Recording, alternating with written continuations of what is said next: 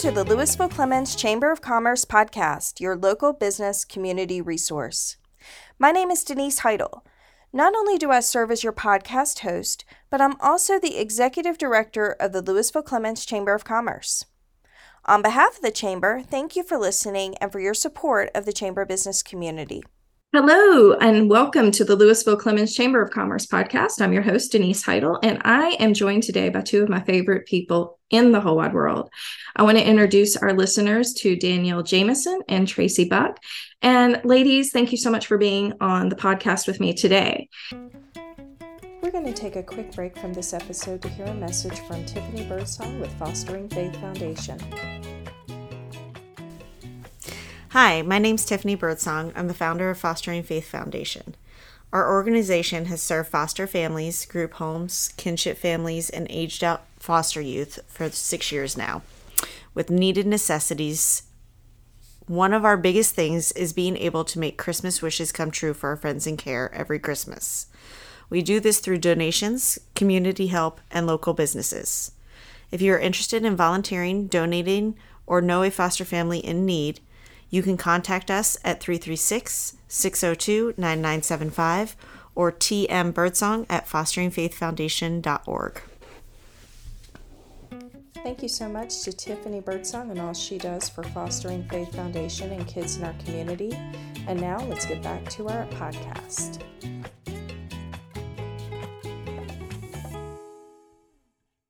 So our topic today is how to build a company culture. And really, honestly, there are no two people in the world better at this than these two ladies. So I'm delighted that they're here. So I'm going to ask you both to introduce yourselves, tell a little bit about what you do. Danielle, let's just start with you. Well, first of all, thank you for having me. And I am a general manager for a Great Clips franchise, and I help oversee about 17 salons right now. And I just really love working with people. 17 salons. So you basically sit around and twiddle your thumbs all day. Well, that's what some people think. No, it's much more than that. I know it is. I know that you stay very, very busy. So, Tracey. Well, thank you so much for having me. I'm excited to be here with both of you. You're two of my favorite people as well. I'm Tracey Buck with Esther Tea Company, and I just launched a brand new company and podcast, so it's really fun to be a guest here. Well, wonderful. Thank you so much for being here. So we're talking about how to build a company culture today. And like I said, I've worked with both of you before in the past, and I know both of you have just an incredible gift for building company culture. So let's just first of all define it. What does company culture mean to each of you? Okay, well, I'll start. So company culture to me, first of all, I just do not believe that any organization or company can succeed without people. So the most important asset we have in any company is humans. And culture is what drives that growth. Because without people, you can't succeed. So the culture is how it feels when you come to work every day.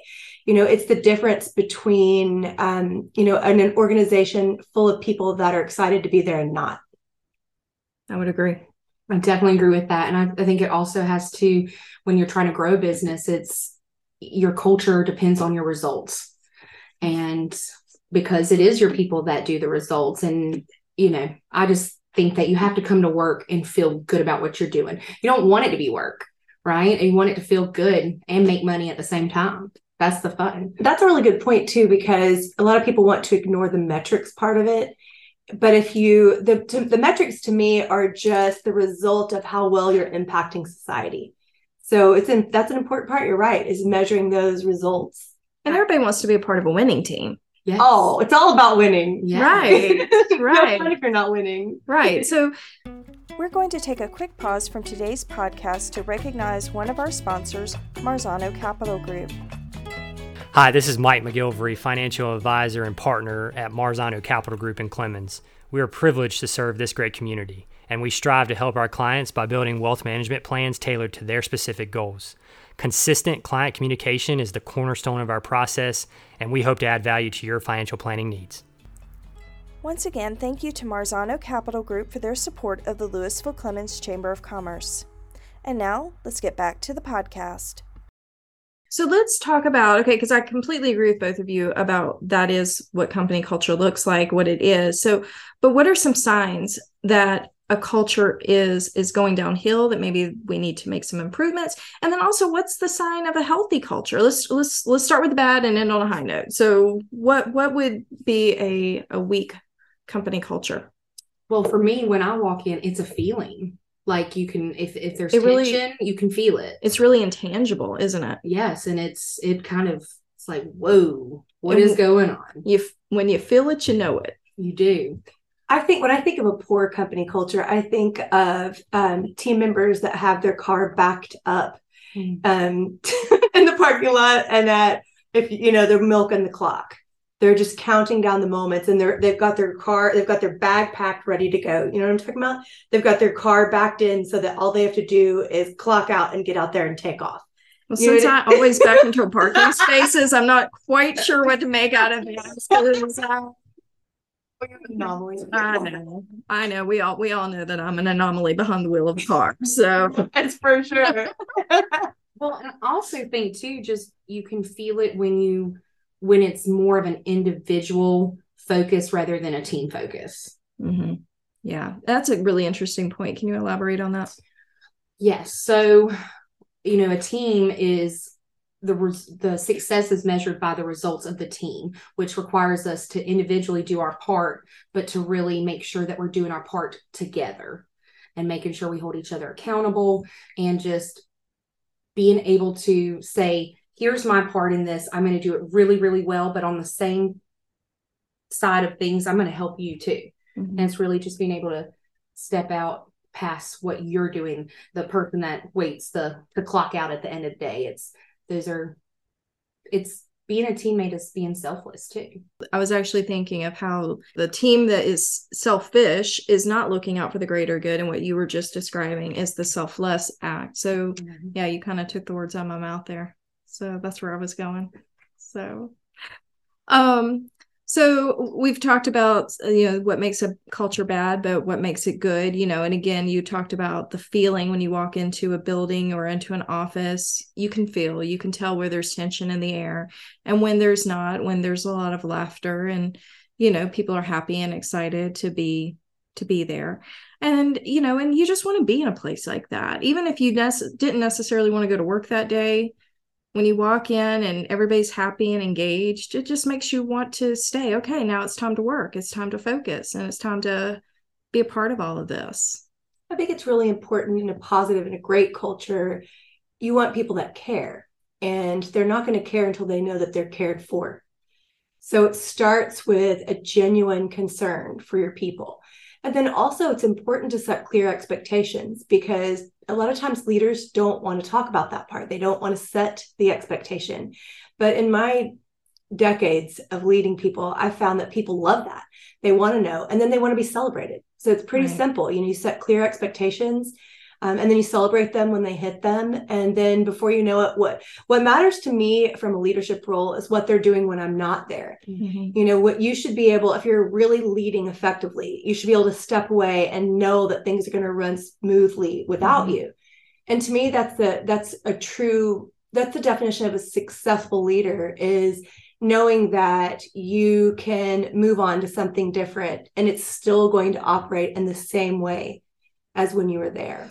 Well, that's okay. So we're going to take a little scenic tour from our original program outline, because I think that that's really interesting, because I know that sometimes as a leader, the whole idea of having to stop, engage, explain what's in our head just intuitively, that we know it like the back of our hand, having to stop and put those boundaries and those expectations in place just feels like another thing on the to-do list. So let's talk about that for a second. How can you really start to embrace the importance of that step? Well, I think first of all, in leadership, you have to define the overarching goal. Where are you going? What is the big, hairy, audacious goal that you're trying to reach? And then you work backwards from that, right? Is that a scientific term? Big, hairy, audacious goal. BHAG. It came from one of the many books that I read, but it's BHAG is what it is. A big, hairy, audacious goal. And you have to know that. Like, you have to have a clear, for a great culture, you have to have a clear vision that everybody is on board with. The entire team has to know that, and they have to be bought in. So it's not just that you have a vision, and it has to be one that everyone buys into. And then the challenge is getting people one by one on the boat or the bus or whatever you want to call it.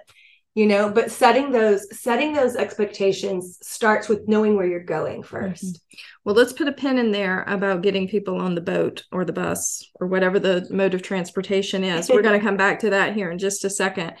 But, you both have had a lot of experience working with teams and working with, different environments. And I know that you guys are very well acquainted with what a good culture versus a bad culture can do for employee morale.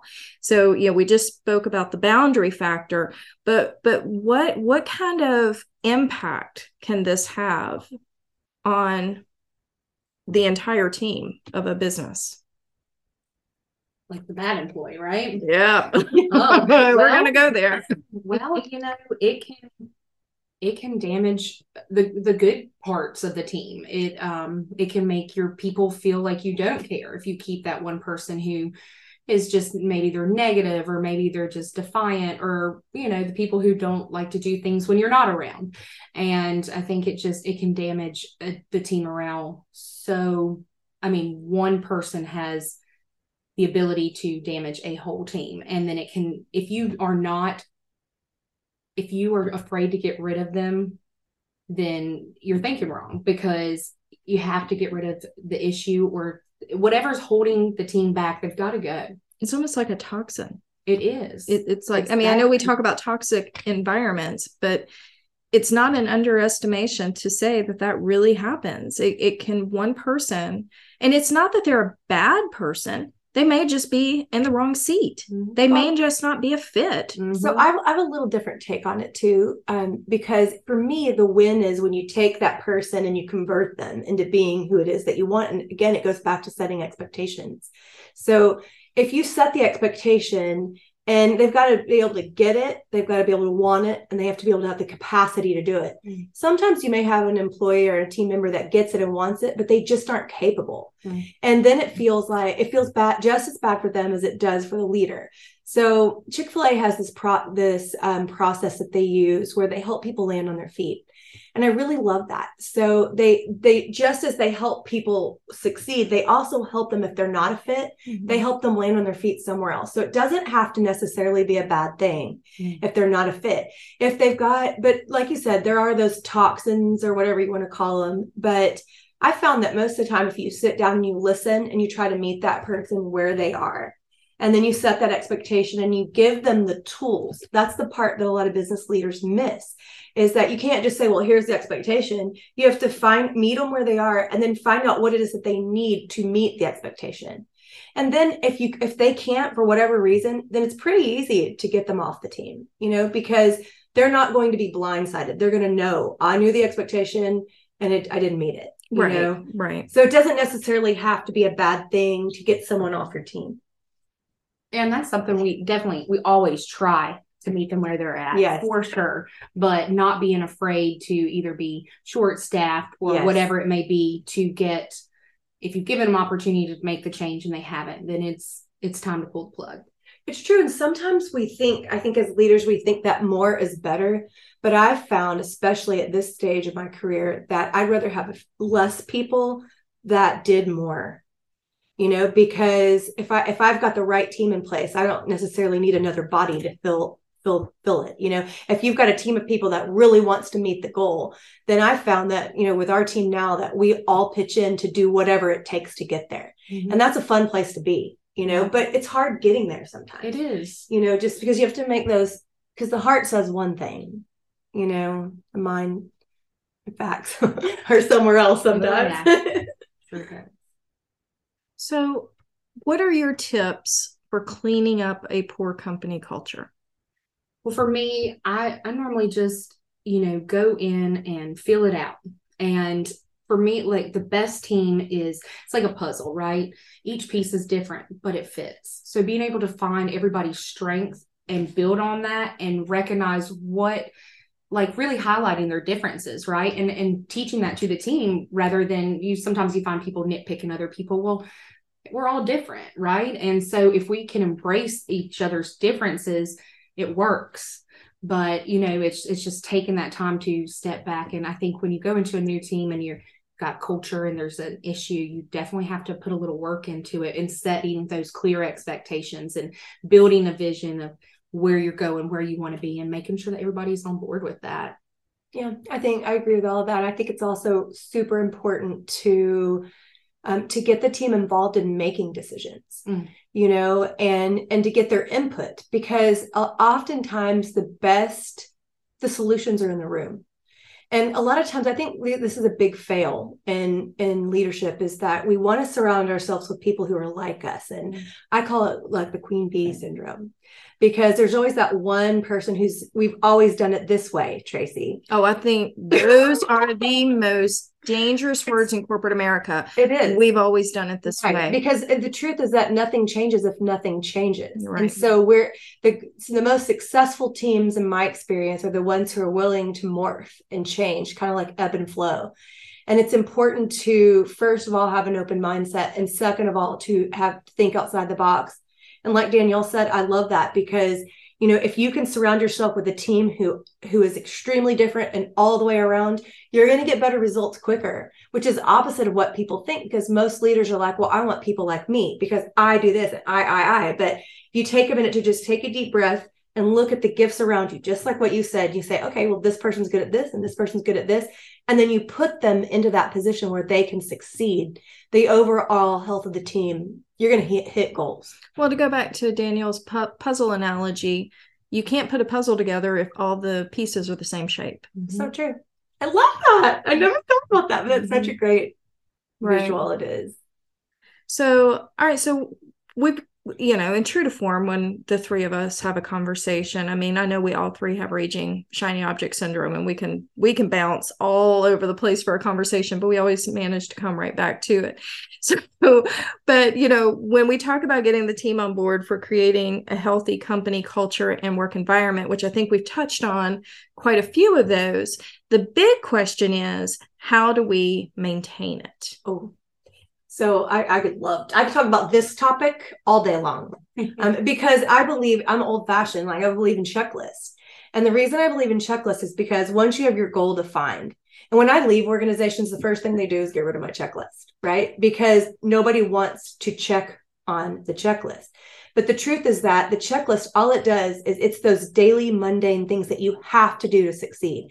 And in my mind, what it does is it frees the mind up. So if you've got a checklist and you're checking off, okay, I got to do this and this and this and this, and you're checking it, you feel like you're accomplishing something. But the second part of that is that it frees your mind to think about ways that you can grow. So what you don't check on will fall through the cracks, without a doubt. And it's just almost like, the checklist in my mind that's the manager side of things, mm-hmm. managing the business. And then, like you said, it frees up the time to develop your people and really just focus in on them. Well, I mean, you love it because I learned it from you. You take care of your people, it grows the business, right? It's awesome. It is. That's the way. And that's the reward. Don't you think, like, as Absolutely. A leader, the reward is in seeing others grow, and so despite what people think, leaders want people to grow. I do. And sometimes it's those hard decisions that we have to make for the greater good of the people. I bet you face that a lot. Your decision making. So one person may view it as this, but the truth is that you're thinking from, okay, how am I going to get this entire team forward? Mm-hmm. Right.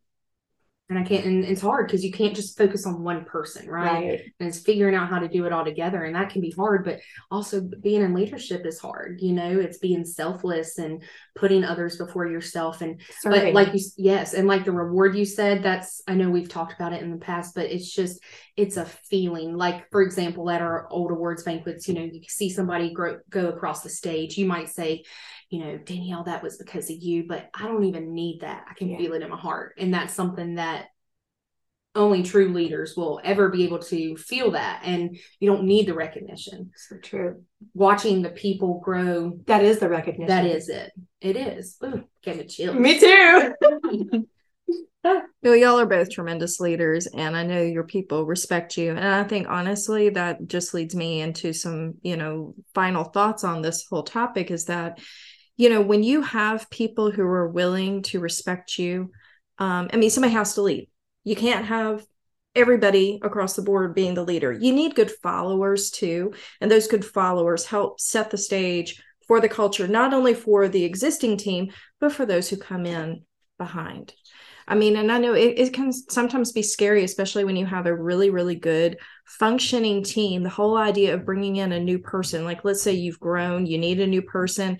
The whole idea of bringing in that unknown variable into a really functioning team is scary because what if they rock the boat? What if they mess it up? What if?